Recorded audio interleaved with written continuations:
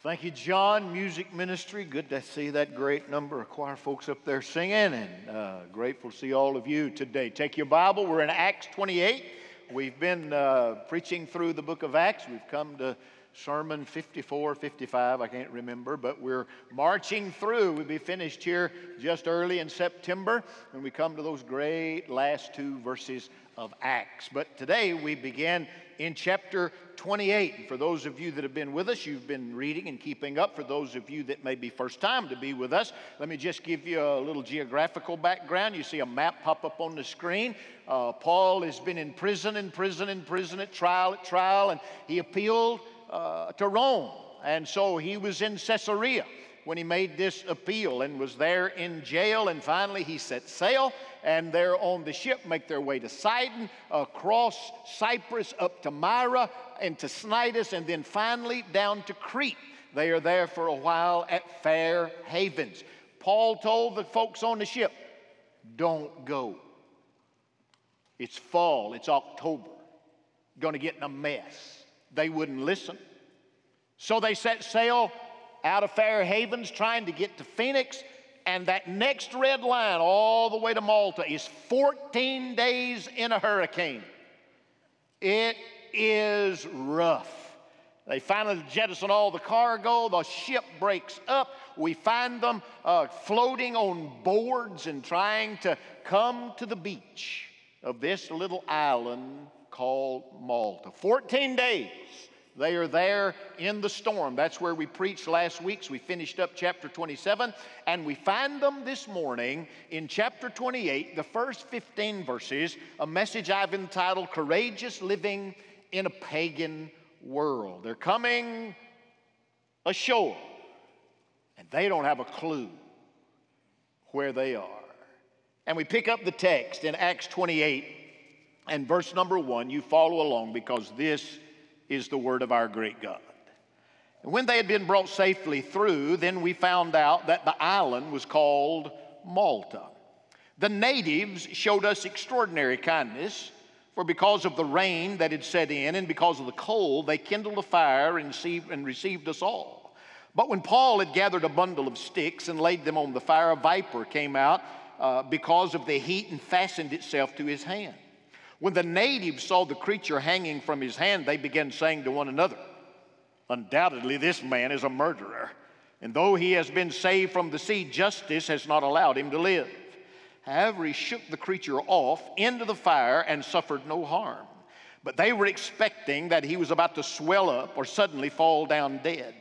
But after they had waited a long time and had seen nothing unusual happen to him, they changed their minds and began to say that he was a god.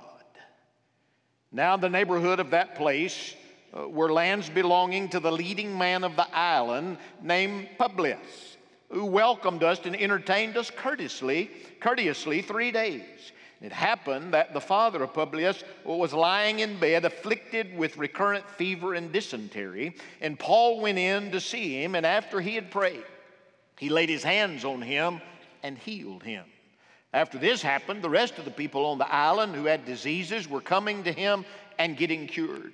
They also honored us with many marks of respect. And when we were setting sail, they supplied us with all we needed. At the end of 3 months, we set sail on an Alexandrian ship which had wintered at the island, which had the twin brothers for its figurehead. After we put in at Syracuse, we stayed there for 3 days. From there, we sailed around and arrived at Rhegium, and a day later, a south wind sprang up, and on the second day, we came to Puteoli.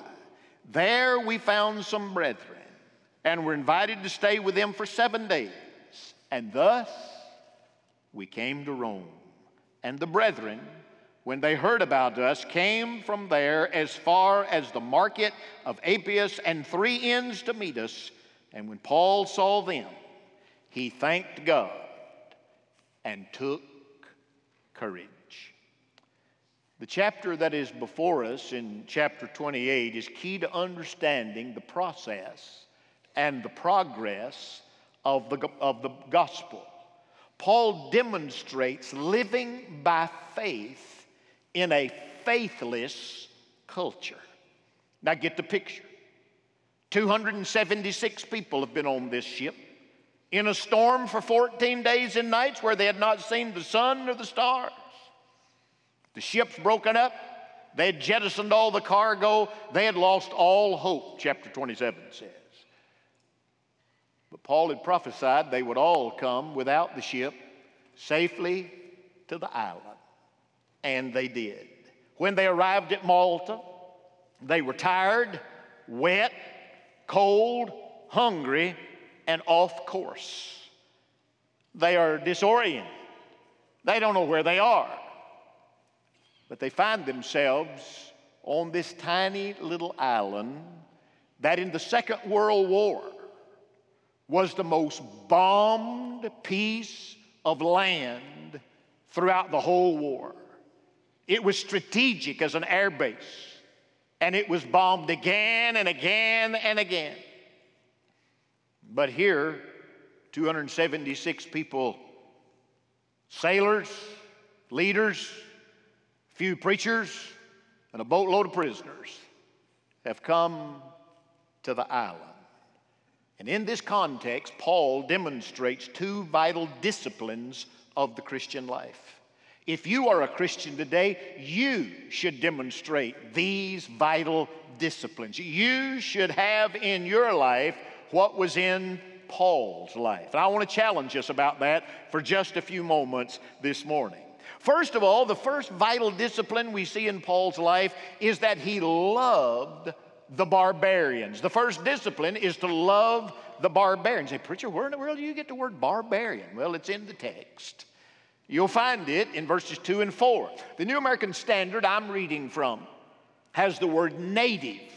But if you're reading the King James, they give this literal take of the word.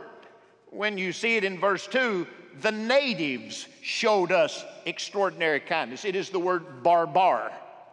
When you get to verse 4, the natives, again, the word barbar. The King James says in verse 2, the barbarous people. In verse 4, they call them barbarians. Now, when you think of a barbarian, you think of some guy with feathers on his head and war paint on his face and a spear about to throw it through your skull. That's not this word. A barbarian to these people was someone who did not speak Greek or Latin. They were barbarous in their tongue. They could not understand them. And when Paul would begin to speak, all he could hear out of them was barbar. Barbar. And the word rolled over and became barbarian, barbarous. These were not people that were evil. They were just lost. They were people with a human look at God rather than a revelatory look at God from Scripture. They said about Paul, look at him. Oh, he's a good, but snake bit him. He said, oh, he must be a demon. God's going to kill him. And then when he didn't die, they said, well, he must be a god. That's the way the world looks. When they see bad things, they think, God's got you, going to get you. He sees good things, God's going to bless. Not necessarily. Paul's been in prison all of this time. And he comes aboard, comes out of this ship and comes on the beach at Malta. And he is loving the barbarian. Now notice what happens to him. It's cold, they're wet, it's been raining. Paul picks up sticks. There's a viper in the sticks, and the snake bites him and attaches himself. Paul drops the sticks, and the snake, the Bible says, is just hanging on his hand with his fangs in his hand. Paul shook it off, threw him in the fire. That's when the people said, well, watch him. This dude's going to swell up and die. But when he didn't swell and die, they said, wow, he must not be a murderer, he must be a god. Then Publius is there. He's the leading man of the island, the mayor, the governor, if you will. He's the richest guy here. But his father's sick. Paul goes and asks if he can come into the home, and they allow him to. And Paul prays for him, and God raises him up and heals him. Then other people from the island began to come and say, pray for us, pray for us, pray for us. The man that they thought was going to be killed. Now there's power. Pray for us. And he begins to pray, and people are made whole. Listen to me, friend. If you are a Christian, if you follow Christ, if you live your life under the banner of Jesus, you are called to love the barbarians around you. This church is called to love our people. They don't speak our language. They don't speak our language biblically. They don't speak our language about marriage. They don't speak our language about sex. They don't speak our language politically. They don't speak our language. But we are to be Christ come among them, loving the barbarian, love the lost, be kind to the lost, be truthful with them, and then pray for them. Do you notice that Paul is praying? He's praying for the sick. He's praying for the sick, and the others are coming and he's praying for them. Prayer has a way of reaching the soul. I go down to the Wahoo's baseball from time to time, keep tickets there, and I go for one reason. That's in the 5th inning, I get up and walk around. I just walk the perimeter of that little ballpark, walking slow and saying hello. When they put your face on television, people get to know you. And when you got a face like this, they never forget you. I have people who stop me and say hello, and I invite people to see church members and fellowship. This past Friday night, an individual stopped me and said, "Pastor, would you pray for me?" I said, "I will." "No, would you pray for me right now?" And so we kind of stepped aside from the crowd, and I said, "Certainly," and that individual gave me their hand. I took it, and they told me what was going on, and we just had a prayer meeting at Wahoo Stadium. I prayed for the favor of God to rest on this friend of mine. I later sent that individual a text. "How's it going? Hope you're well." And friend, nobody is beyond your prayer life. This is not a person that lives for God and is a church person. This is a barbarian. Doesn't speak our language. Our job is to love and to reach and to share. We're to be Jesus in this culture. It's what he's called us to be. We must love the barbarous, even when they don't speak our language. Our job is to be Jesus unto them. It's the first discipline that we see in Paul's life on Malta. But now there's a second thing that happens. Not only do we see the discipline to love the barbarian, secondly, we're to love the brethren. They stayed there 3 months.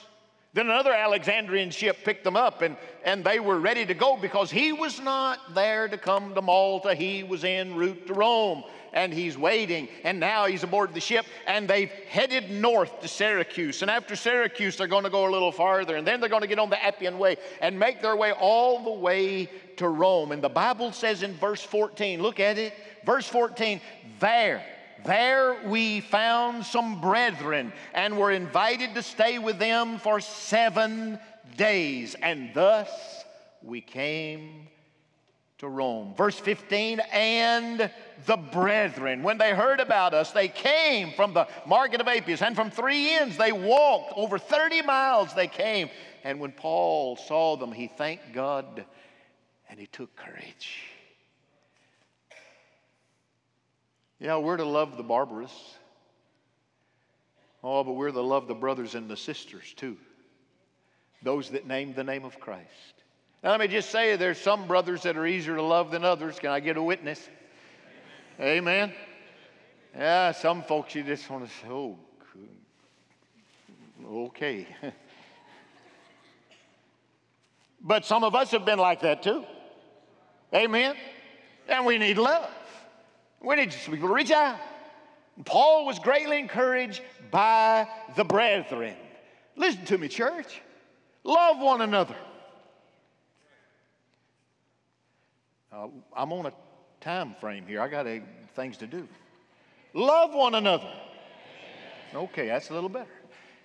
Encourage one another. I had 2 deacons this morning. Well, lots of the deacons, of course, are here getting the Lord's Supper in there, helping. Thank God for these men.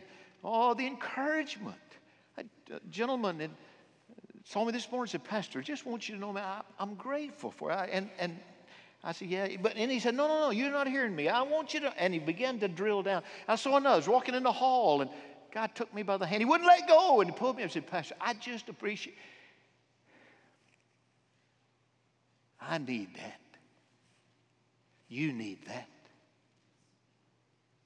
And friend, when it comes to encouragement, it's still more blessed to give than it is to receive. Just encourage and love the brethren. And the Bible says that they were there how many days? 7 days. What'd they do for 7 days? Well, I have 3 Bibles that are stacked on my desk. I keep them there. There's a little globe that I was given, metal, and right by there's 3 Bibles. I have the first Bible I ever bought, which is my black leather Thompson chain reference King James Version, the first revival I ever preached. I preached from Sunday morning to Friday night, and they gave me $50. And I took it and bought that Bible. I wanted it, and I still have the price over in the front of it. It's torn, ripped, because I left it on top of the car one night after preaching, drove off, and it hit the ground, and it busted, and by kind of stuck it all back. But that's my first preaching Bible, and it's on my desk. And then there is another little Bible that's there. It's a New American Standard that I let someone borrow after they got saved. And they marked it all up. I mean, it's just marked through and through. And then they brought it back to me.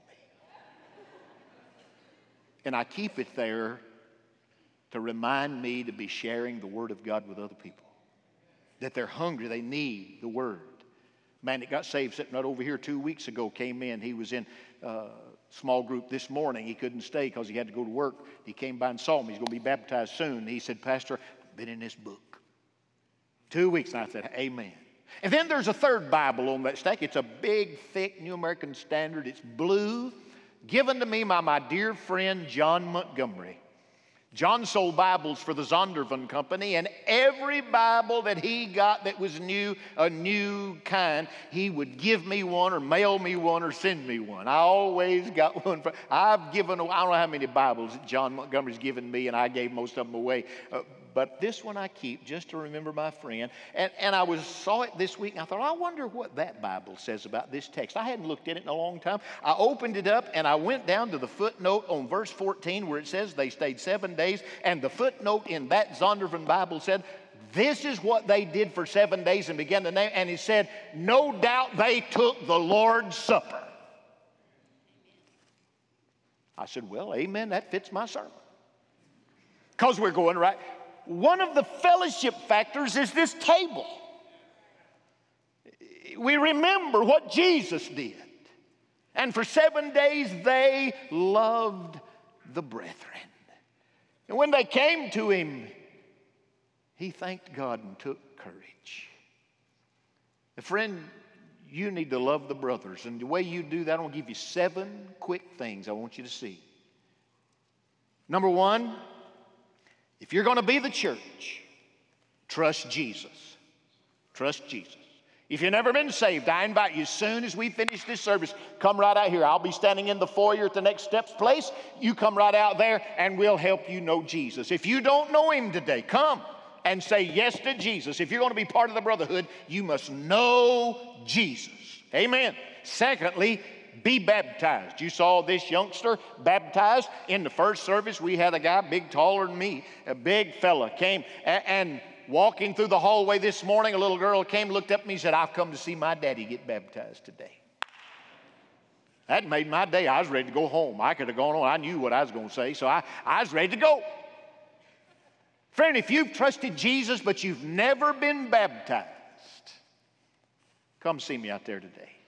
Put your hand in my hand and say, Pastor, I'm ready to do what God wants me to do.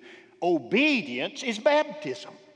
It's the first step after you know him. If you're going to be part of the brethren, trust Jesus. Be baptized. Number 3, make disciples. Encourage other people. Take the Word of God, open it, encourage, read, share. It's what you need to do. Number 4, be on mission. You don't have to go to Panama. You don't have to go to Puerto Rico or Romania. You go to public school, you're on mission. If you go to where you work, you're on mission. If you work at Olive Baptist Church, you're on mission. You'd be amazed what walks through this place. I've got a guy I'm working on him. He drives a FedEx truck. He comes in here all the time. I just happened to be walking out the other day, and he said, "Hey, Pastor, just came from your house. I dropped a box over there." I said, "Well, thank you." That's where I'd met him, on the road. I told him what was in that box. I said, "It was for me?"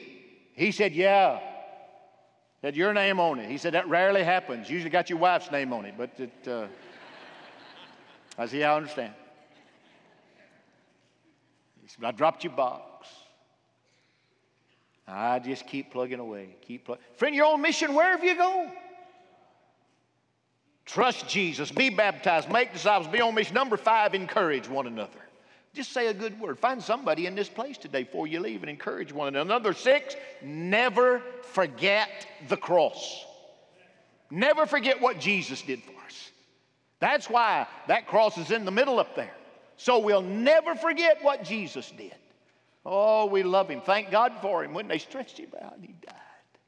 Never forget the cross. That's why we're coming to this table today. And then number 7, always believe in resurrection power. There is no problem so large resurrection power can't touch it. It's what baptism means. We put you under the water. Jesus died. Then we raise. That's why we don't leave you in the pool. We don't just put you under there and walk off. Jesus died and was buried, but raised. Hallelujah. In resurrection. Never forget resurrection power. Say, "Preacher, I'm so far." No, friend, nobody hears beyond the love of Jesus. He saved you today. He said, "Preacher, you don't know." I'm here to tell you, he'd save you today. You call on his name, and he'd save you today. Never underestimate resurrection power. So love the barbarian, love the brethren. We're going to move down here to this table, and we're going to remember. Before we remember, we're going to ordain 2 deacons. We had 2 of our deacons that were called to other fields this year. We didn't know it, and they didn't know it, but now they're gone. We needed 2 men, and so we questioned them this last week, and they're coming, and we're going to lay hands on them, and I've asked them to come kneel here, and their wives stand behind them. And so I'll ask them to come, make their way right here. Sonny Urquhart is coming with his dear bride, and Alan Vinson is coming, and I'm going to ask them just to kneel right here, and then our deacon officers are coming and are going to lay hands on them and pray over them and ask the favor of God to be on them today. Amen. And if you'll just kneel right here. Sonny, your wife just stand behind you, and these guys are going to pray over you. That would be a wonderful, wonderful thing. Amen and amen. You pray for these men.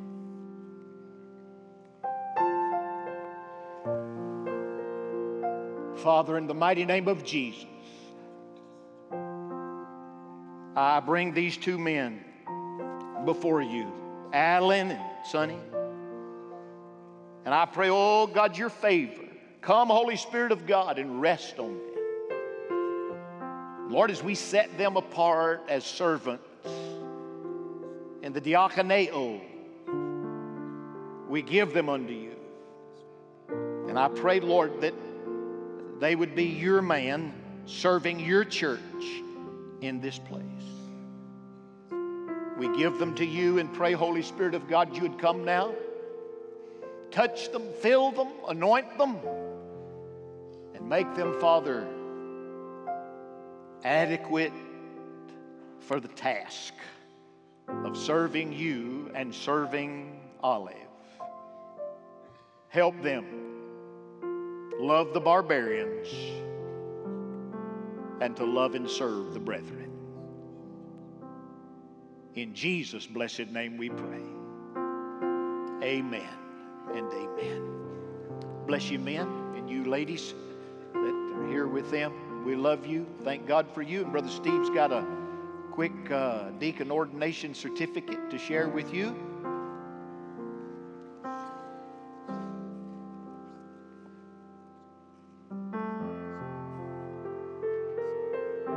Amen.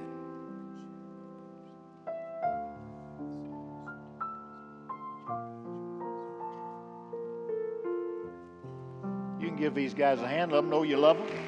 You pray for them. Amen. Amen. Now we come to the Lord's table, and you see on the front, you know, in many churches they leave this table out all the time. We take it in and out. I call this the Russo table. Brother Jeff was here years ago as our pastor, Russo Hall named after him. When we moved him, we found this table in his house. And I said, that belongs to the church. The bishop stole it. We're taking it back now. No, they had another, and he had it there. It was just a treasure to he and his wife. And they gave it, and we bring it out here every time we do the Lord's Supper. And we use this old table, and we do it, what we do in remembrance of our Lord. Now remember, this time is inspection time. Don't inspect others. Let the Spirit of God inspect you. And say, Lord, is there anything in my life I need to deal with today? Any sin, anything against another? Just want to be clean. And when we pass these elements, you take and hold them. While you hold that bread, and then in a moment when you have that cup, you say, Lord, do an inspection of my soul and be clean. And remember that if you confess, He is faithful and just to forgive us of our sins and cleanse us of all unrighteousness. The Lord went to the cross, and He was broken for us, crushed. They thrust those thorns in His scalp and spear in His side and nails in His feet and His hand. They mocked Him and spit on Him and pulled His beard out.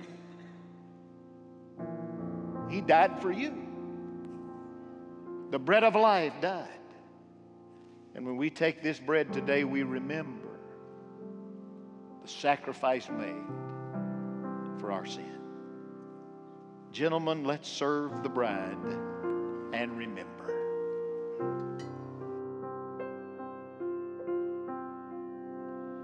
Here I am to worship. Here I am to bow down. Here I am to say that You're my God. You're altogether lovely, altogether worthy, altogether wonderful to me. Did you sing that? Here I am to worship. Here I am to bow down. Here I am to say that You're my God. You're altogether lovely, altogether worthy, altogether wonderful to me. I'll never know how much it cost to see my sin upon that cross. I'll never know how much it cost to see my sin upon that cross. So here I am to worship. Here I am to bow down. Here I am to say that You're my, You're altogether lovely, altogether worthy, altogether wonderful to me.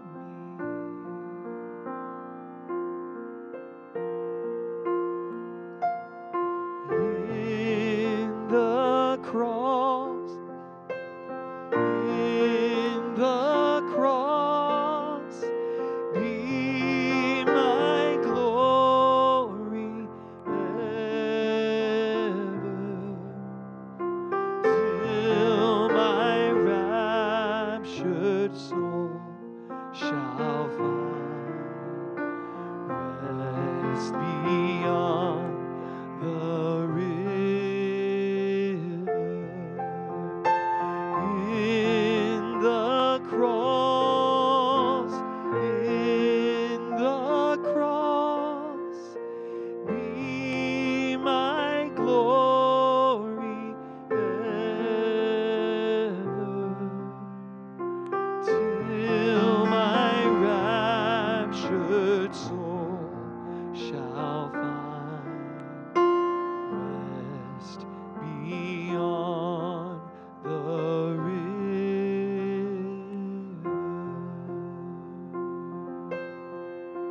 So I'll cherish the old rugged cross till my trophies at last. Won't sing it, church. I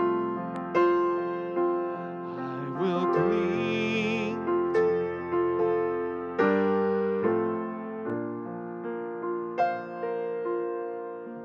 and exchange it someday for a crown. That last line, I will cling to the old rugged cross. I will cling to the old rugged cross and exchange it someday for a crown.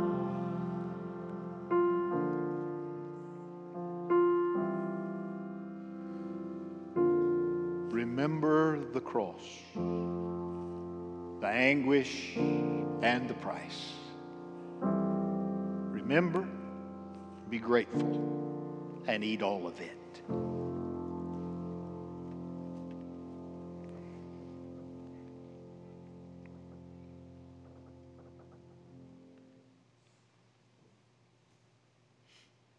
And that night, in the same way, they took the cup. And they shared it, remembering the blood that would be spilt. Thank God for the blood. It cleanses us of all unrighteousness. Take this cup, hold it, think and remember, and then we will take it together, all of us, at one time. Gentlemen, come and serve the bride.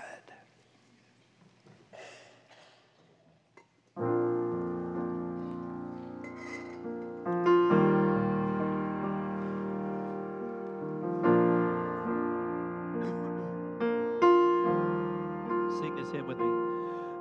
There is a fountain filled with blood drawn from Emmanuel's veins, and sinners plunged beneath that flood lose all their guilty stains, lose all their guilty stains, lose all their guilty stains. And sinners plunged beneath that flood lose all their guilty stains. The dying thief rejoiced to see that fountain in his day, and there may I, though vile as he,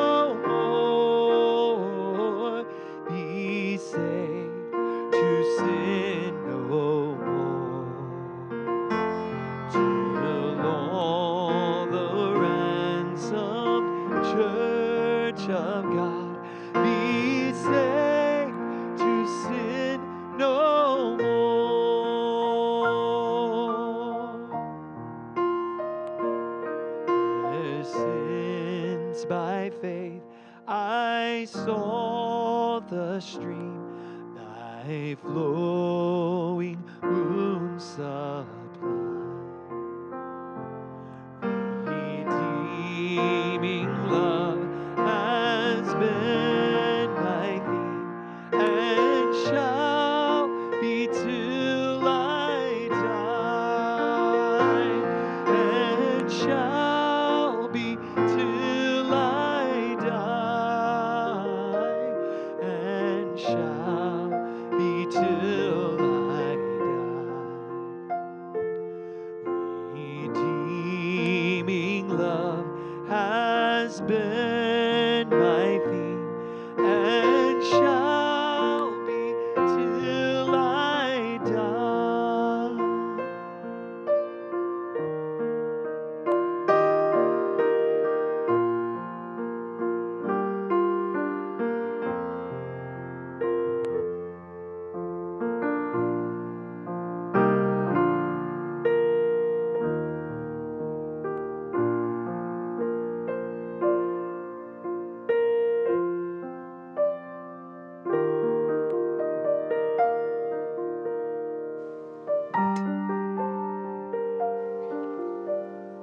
Romans 5:7 tells us we're justified by the blood. Without the shedding of blood, there's no forgiveness of sin. Thank God for the blood of the perfect Lamb, slain at Calvary for us. He paid it all that we might inherit it all. Be grateful and drink all of it.